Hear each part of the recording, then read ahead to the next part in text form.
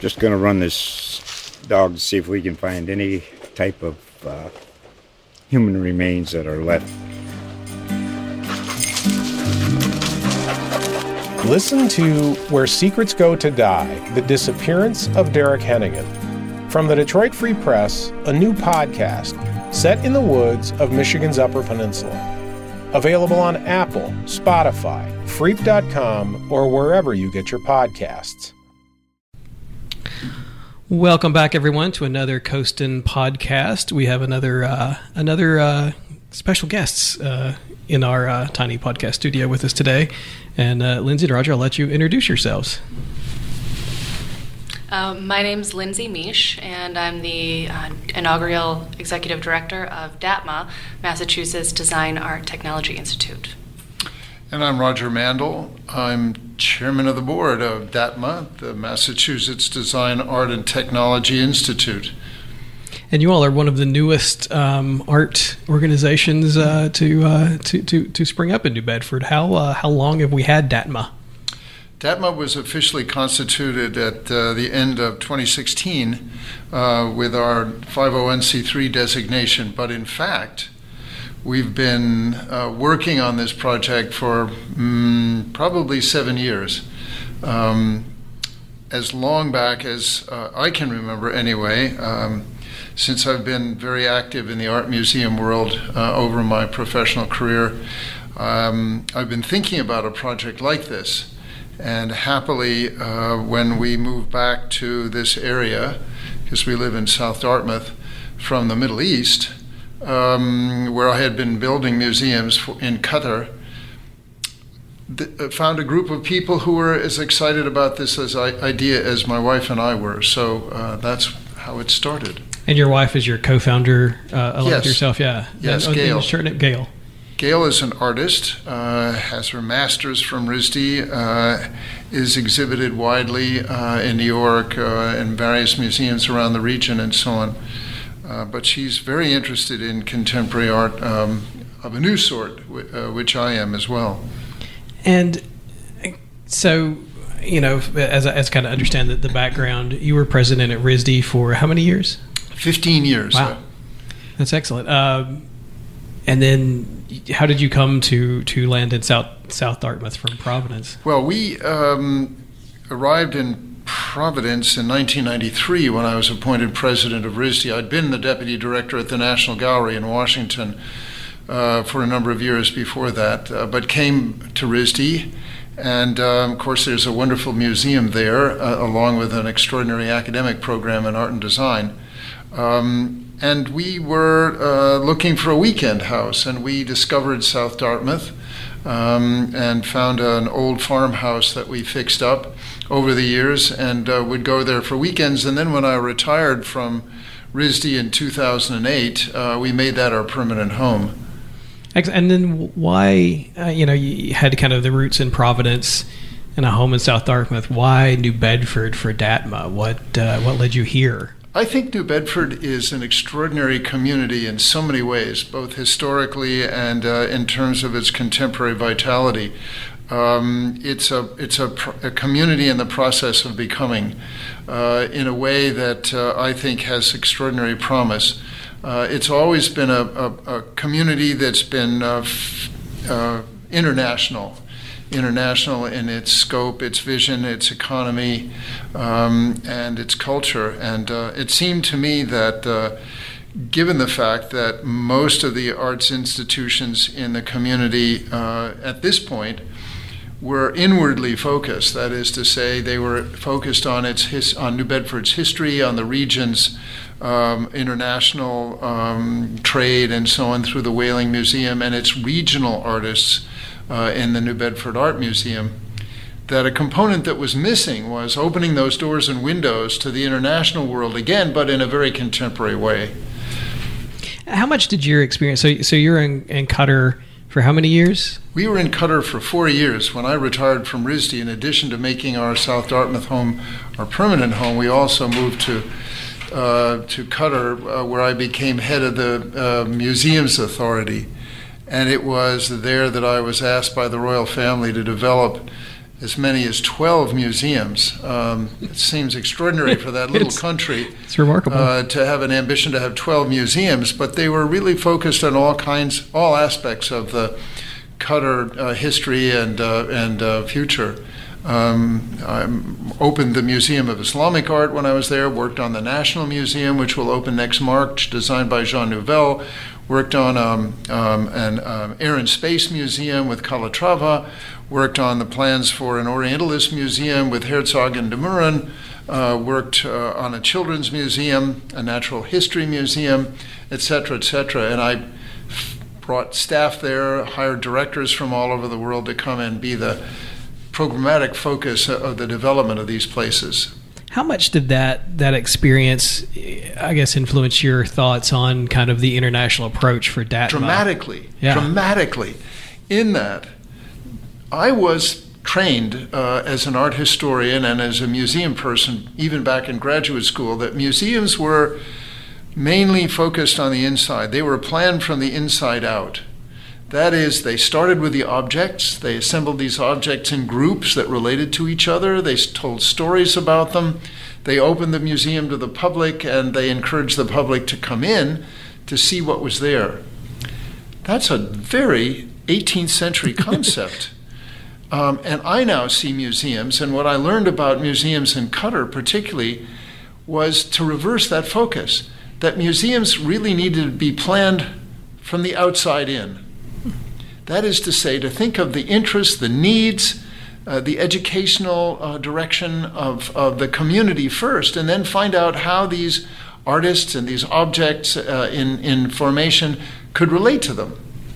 And so in thinking about what we might develop in New Bedford, I was thinking about those current trends and those current issues of museums and artists that related to technology. That was looking forward, because technology is constantly changing and developing in the same way that artists' ideas change and develop. The same with designers. Designers are now more and more utilizing various kinds of technology, 3D printing, for example, in the creation of their designs. Computer-generated architecture is fundamental now to the way in which cities are planned and buildings are created. Engineers work dramatically through the new technologies that computers can promote. And the internet has connected artists and designers internationally in ways that weren't possible 50 or 100 years ago. So our idea about DATMA was, let's create a museum that didn't collect, because that was always about focusing on the past, things that had already been made. And let's think about ways we can bring to New Bedford things that are constantly new, a generation of ideas from the future that come from around the globe. Those were, to us, the missing ingredients in the cultural community of this region.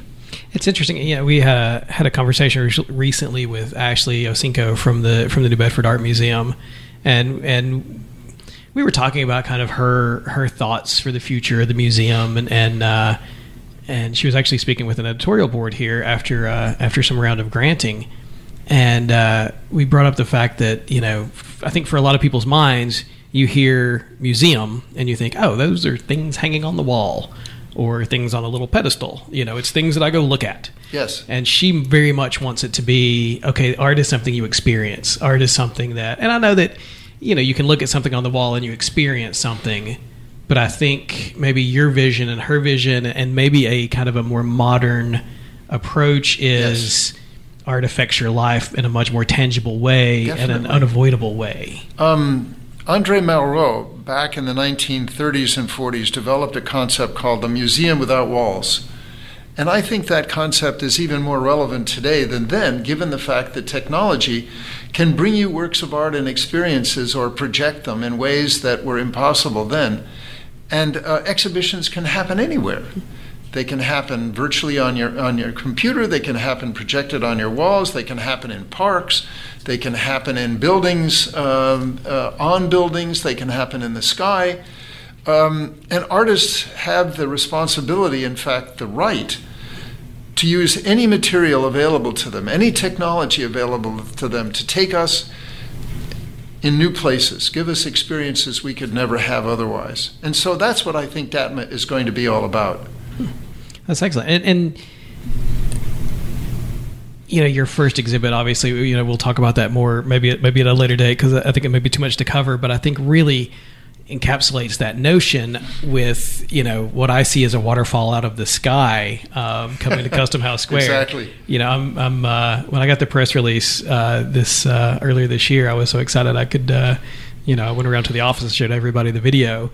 But the technology component also, with Museums Without Walls, it also makes, if you have an exhibit, if you have an installation, it can be shared all around the world. Yes. And I know Lindsay and I talked about the idea of kind of opening, having exhibits that open up the world to New Bedford in a new way, where Yes. people start paying attention to something that's going on in New Bedford that they might otherwise not have noticed. Well, the exchange we want to create is we want to bring the world of art and design and impacting technology to New Bedford. And we also want to take New Bedford to the world, because we believe there's so much excitement here, both technologically, in the development of the new industries like the wind turbine industry, the new small tech startups that are around our region, and the artists and designers that have found homes here. And we want to take those out to the world. We want to share New Bedford through DATMA with the world. And so, and maybe to backtrack for a few minutes, and this may be a much more mundane topic to talk about than kind of the excitement of bringing the world to New Bedford. But something that interests me is how. So you came back to the U.S. How do you go about building a brand new organization like this? I mean, I'm sure you had some great ties from your time at RISD. Did you? Yes. Did you start reaching out to people who you knew had interest in the same? Very arena? much so. And in the meantime, I've also been teaching at Brown and at RISD about the future of museums, and I've been sharpening my ideas and doing research and focusing on it. I have a class this afternoon about it, and today I'm talking about museum architecture and how the notion of museum architecture has changed. So we have friends who are architects, we have friends who are artists and designers, some of whom are working in new technologies. We have friends who are collectors of art, and we have people who are just interested in art. And we started talking with them, you know, at dinner parties and, you know, just informally. And it turns out there is a kind of small community of people who really want to be helpful to this idea. So out of that, we began to get together as groups and start talking. And sooner or later, it became possible to think about some of those people becoming part of a board, a group of interested people who are willing to commit to spending time helping to plan and support this effort.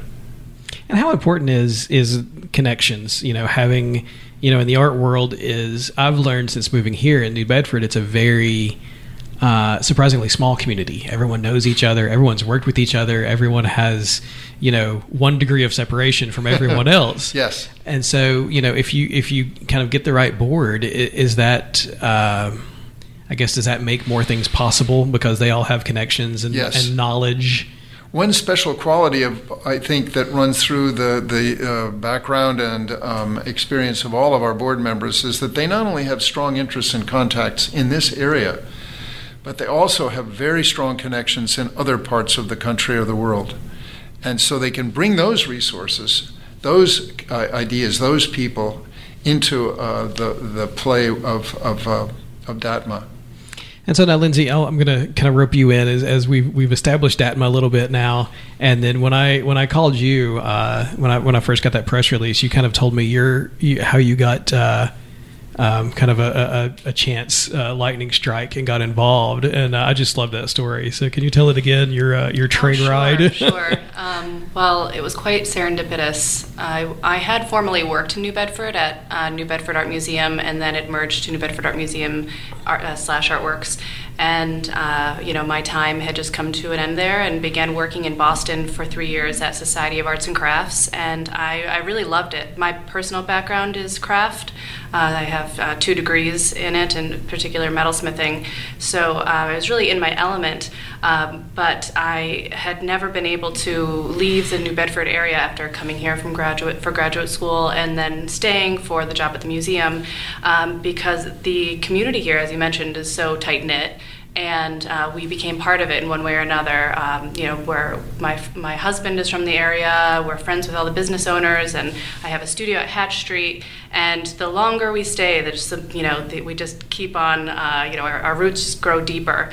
And so every day took the train from Middleborough, Lakeville up to Boston, and sure enough, every day I was looking for houses between here and there, and I could just never find a place that to me had that the creative energy, the optimism and growth that I was seeing in my hometown of New Bedford. And now I actually call it my hometown, which is weird. But I one day sat on the second level of one of the trains that I always sat on, and there was Jonathan Howland, who was on the board and still is of New Bedford Art Museum Artworks, and he was saying, "Oh yeah, I've got this really fun idea with some friends, and we're thinking about creating a museum." And I said, oh, okay, Jonathan, that sounds fun. And, we're at South Station now, so gotta go. And then I thought, oh, wow, I mean, I wish him the best, and that sounds crazy. And but it sounds like something that New Bedford actually does need. Someone who is a contributor to contemporary art. I felt like, and something that I remember we striving for at the Art Museum was to consistently show contemporary art, but I personally wanted to see something on a broader scale than the region. And not just what America was doing. And I wanted to see, because at Society of Arts and Crafts, I could only focus on North America in particular. And with another organization I'm involved with, Society of North American Goldsmiths. So I'm constantly with all these organizations that I'm working with, like trapped in the North America region. And I'm so interested in what's going on in Australia, New Zealand in particular, or in Eastern Europe. Where is the heart of sculpture? And I just want to be able to have those things as part of my everyday. So selfishly, when I accidentally sat with Jonathan again, and he was telling me, well, we're thinking about looking for an executive director in a few months. And I said, wow, they're really moving. And then, it's funny enough, I had a baby, and while I was on leave, I remember seeing an email from Jonathan saying, "Oh, hey, we're looking." And I thought, I'll answer this email in 8 weeks, and I did, thankfully, in time to catch the end of the application cycle. And then I sat and I was asked for an interview, and I met all of these people who, had this energy that I hadn't seen in a nonprofit before, and I think that's the cause of, being part of something that you yourself create. And it's a freshness and excitement that I hadn't seen, especially working at an organization that was 125 years old. People knew the mission and they knew the vision because that's who they were. It was coming from them. And, I thought, well, somebody is going to get this job. And if, I wanted to be able to have the reins, and I felt like I could handle the responsibility of bringing this really big project to New Bedford, because I didn't think anybody could care about it as deeply as I could. And so being the, admin focused and control freak that I am, I thought, well, people better get out of my way because I'm about to make this happen. And Roger, how valuable is it having someone with kind of the institutional New Bedford knowledge, because it is such a close-knit community, of having Lindsay in there, kind of knowing the kind of the works as it is? Well, we had over 40 candidates for the position from around the country. And Lindsay's background, her artistic training, her administrative experience, both here and elsewhere, her knowledge of New Bedford, all of those fit the profile we were looking for in the most extraordinary way. But the other thing is that all of us are running very fast to try to keep up with her, and she's an extraordinarily talented person. We couldn't have a better founding director. Thank you, Roger. It's nice to hear. Yeah. And so one thing I want to kind of occurred to me while you were talking kind of about the, kind of metalsmithing and the craft approach to art creation, kind of, I think, dovetails nicely with the idea of the museum without walls. I think as a art maker that isn't things that hang on the wall, that are things that someone puts around their neck or in their ear. Do you think that gives you a greater appreciation for the kind of the installation approach of art to experience, art to live with, as opposed to art to look at. I'm really glad that you bring that up, actually. The hard part about working with craft and having craft sit in a museum or gallery setting is you can never get anyone to engage with it because of the formal environment. And with the root of DATMA, design, art, and technology, and craft is very design-oriented, I should say. And now with moving forward with, as Roger mentioned, 3D printing, even more so, these objects are more. They should be, and they are more accessible, more cutting edge with materials, and so being practiced in trying to force people to engage with art by wearing it or by picking up the cup and holding it in their hand and seeing how they experience it themselves. We're just asking people to do the same thing. Go and walk down the block and experience the art and see what it's like to have a picnic underneath this amazing sculpture, or in the palm of your hand. Look at these, videos or these, I don't know, how simulated apps that we're going to try to create for engaging people on an international level. So just different ways that we can utilize technology or wherever people are standing and try to reintroduce the environment around them and have them see it in a new way. There's another element to our aspirations at DATMA that I think is very important to this community, particularly even as opposed to the kind of attraction we hope to develop for tourism. We're really committed to the idea of education about these new ideas in art and design, to stimulate children to think about their environment in new ways, to think about how they can make things with the materials and the technologies they have around them. And to work with places like Votech High School or the University of Massachusetts, Dartmouth departments of not only of the performing and visual arts, but also the scientific departments. In fact, we've had conversations with people at SMAST about how we can tie in to the education about the sea and how artists can use the technologies they're utilizing to create experiences. I love it. Be significant. I love the idea. Yeah, creating experiences is I don't know. It feels like there's a real value in an experience that it has such an impact. Yes. and can be transformational. I always when the Community Foundation announced the Creative Commonwealth grants, everyone saw the creative courts that the art museum's doing. And I know you all were a recipient of a grant for that for your upcoming installation in July. Yes. But anything like that I think about.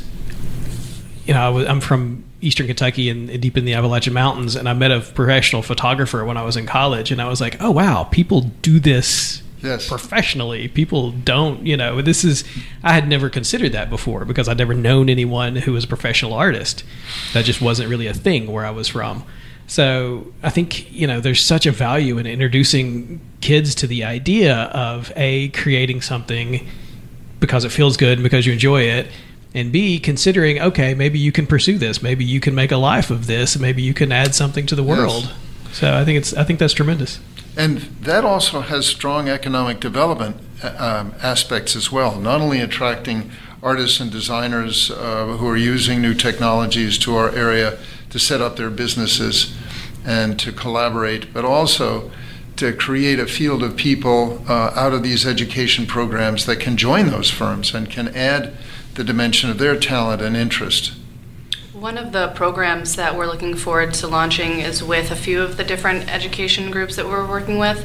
The point of it is to introduce youth to design, art, technology as our main mission, but present jobs that already exist and prove to them that those jobs are doing it. For instance, an urban developer, working with engineers, and how each day they work with these areas in the arts, but maybe they don't even realize it, and how you can use these tools to contribute to your community in a creative way.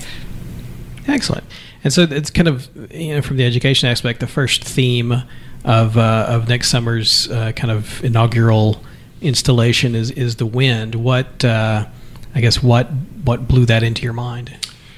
several aspects of our coming out party, for example, are involved with the decision we made to create a summer-long festival called Summer Winds.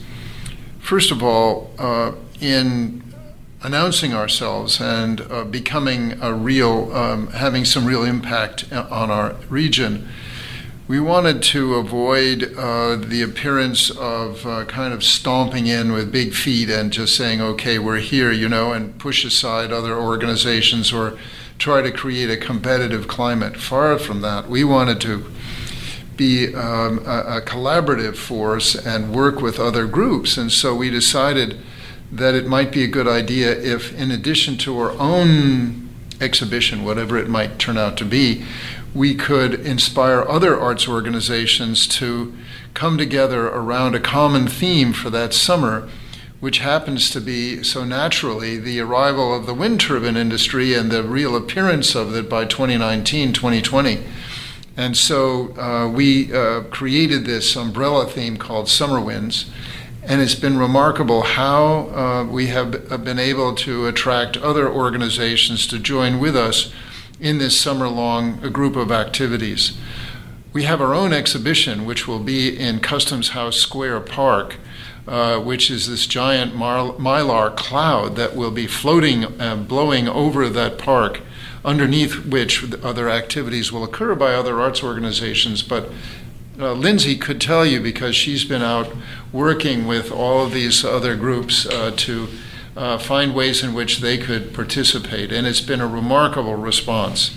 I thought, and I'm sure there's been more since, but in the original press release, you talked about even the Community Boating Center, working on just sailing and the wind and all of these things and how it ties together. Yes. And it also fits well with the technology focus, and B, also that economic development of how all these things merge, how art is not its own thing over here somewhere else, but it's part of everything that we do. Exactly. So it seems, it's nice choice on the wind. It's very fortuitous there. Well, and we've tried to tie in scientific elements of the summer program as well. Sorry, I guess I thought we were going to talk about programming another day, so I'm trying to hold back because it's hard to and I think, bite my tongue about all the exciting. Yeah, and I do want to, once we talked about this before, as I do want to have you all back when the plans are more firm, when we can talk about kind of dates and things like that. But conceptually speaking, I know that you're really in the weeds right now, planning for I told you when we had coffee, I think July is forever from now for me, and you're like, okay, this is tomorrow. Yes, I feel like really it was yesterday, actually. But having a broad theme really helps us connect with a variety of different education sectors and organizations, and as you mentioned, Community Boating Center, which was another contact from New Bedford Art Museum, and their president, Caroline Canzati, is the assistant director at CBC, and one of the programs we're working on with them is presenting how the sailing coaches for the Olympics or people who do competitive sailing use technology and design to improve their performance or have their sport be more sustainable. And so that's one way that we're touching on, integrating the science and the technology and the design aspect into it. So whatever programming we're trying to come up with and develop, we're really making sure, where does this fall? And, each program, we try to have it fall under each of the, subjects, design, art, technology. Some of them certainly favor one area than another, but it's really important for us, for all of our decision making, to have it be all inclusive with our mission. So then we can at all times have it be a either an art experience, a learning experience, something that might give somebody a spark of inspiration that they can walk home with, or realize that something that exciting has been around them this whole time and they just didn't see it that way. And Roger, all your experience kind of in the museum arena and exhibit planning and all these things, are you already thinking 2 years down the road? Are you thinking what's gonna follow the wind? We definitely are thinking about programs in the future. In fact, I recall that at the museums at which I worked, we were often thinking 5 years down the road in planning our schedules, particularly in that we would work together with other museums to plan these programs, to share expenses, to be able to leverage the loans that we would be getting from other museums. And it was that same framework that causes us to think ahead at DATMA. After doing this abroad, and the National Council for the Arts and the National Gallery, how much fun is it to do it in your backyard? And it's I'm sure particularly fun. Oh, it's marvelous, because I think you can see the immediate effect, and you can also work with your friends and neighbors to bring something together, and then connect them internationally as well, and everybody wins. And how's the response been? How's your kind of since your coming out party and and announcing yourself? And I know you've been working at this for the past 7 years, and so you're not kind of a surprise to people. But after announcing kind of the wind yes. concept in the next summer's installation, what's the reaction been from the community? Well, so far, and we haven't really pushed very hard on the outward promotion, mainly working within the arts community and going out to scientific groups or the sailing world and so on. The response has been immediate and positive, so I think the long term looks very bright. I think that's something that's really special about the South Coast. DATMA is trying to have an international reach, but we're able to have this immediate project happen because of the connections that exist in this community already. You've spoken with Lee Heald in a previous episode, I believe, and she's been practicing that act of collaboration once a month, every second Thursday for our AHA nights, and has even been so welcoming as to state that August 2019 is the theme of wind and water in celebration of DATMA's arrival and celebration of wind that summer. So everyone in their own way has been putting out their hand and offering something unique to them, and it's only been adding to the excitement to Summer Winds 2019. And I know we talked about in Boston, you were always working months and months and months ahead. Is it kind of, and I'm not saying the South Coast is really that much of a smaller scale, but it's somewhat of a smaller scale. Do you find that people are more nimble, more accommodating and willing to kind of jump aboard and say, yeah, we'll figure it out? Because it's, in my time being here, you talk about Lee, she'll reach out and say, hey, can you do this for us? And it seems like everybody says yes, and the same thing with me. If I'm calling somebody and saying, hey, we want to do a themed edition or Coastin or something of the sort, like people just jump on board so without hesitation. It's amazing. They do and they don't. I think that I have some friends here and a track record that we do what we say we're going to do, and we're a good team to work with. You have to certainly be committed to the South Coast. I wouldn't say that the arts and culture or science or education, no matter what sector you're looking at, I don't think anybody is just willing to open their door just to anybody. In fact, sometimes when I first moved here, I thought, oh my gosh, New Englanders or these New Bedford people, and now I am one of them. But I realized that once you get past that thick skin, there's just like this warm, welcoming, and willingness to just try to help make this community grow. And I've fallen for that optimism and just want to contribute to it. And I think DATMA is the way that we can do that. And we've talked a lot this summer about momentum, and a lot of it has stemmed from the announcement of the Bar Foundation grants that are coming in through the Community Foundation.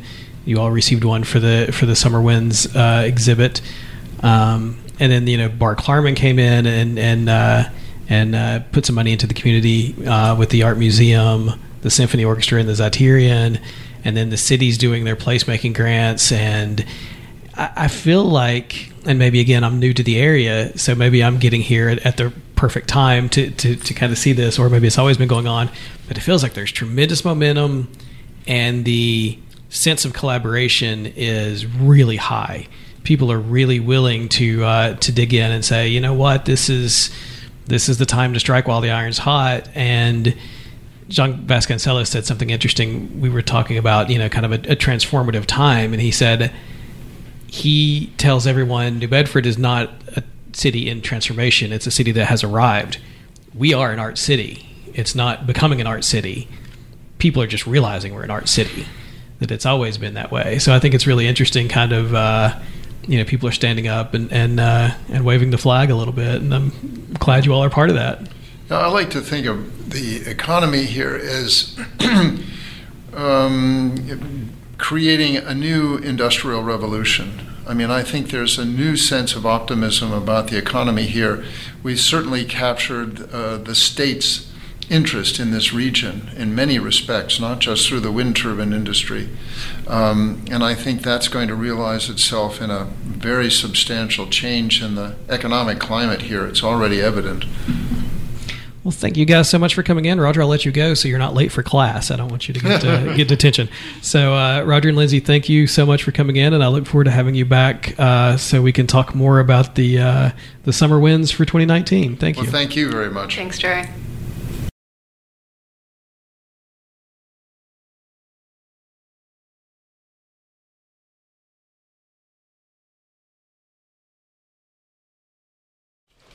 Just going to run this dog to see if we can find any type of human remains that are left.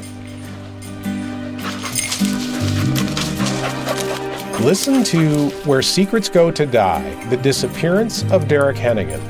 From the Detroit Free Press, a new podcast set in the woods of Michigan's Upper Peninsula. Available on Apple, Spotify, Freep.com, or wherever you get your podcasts.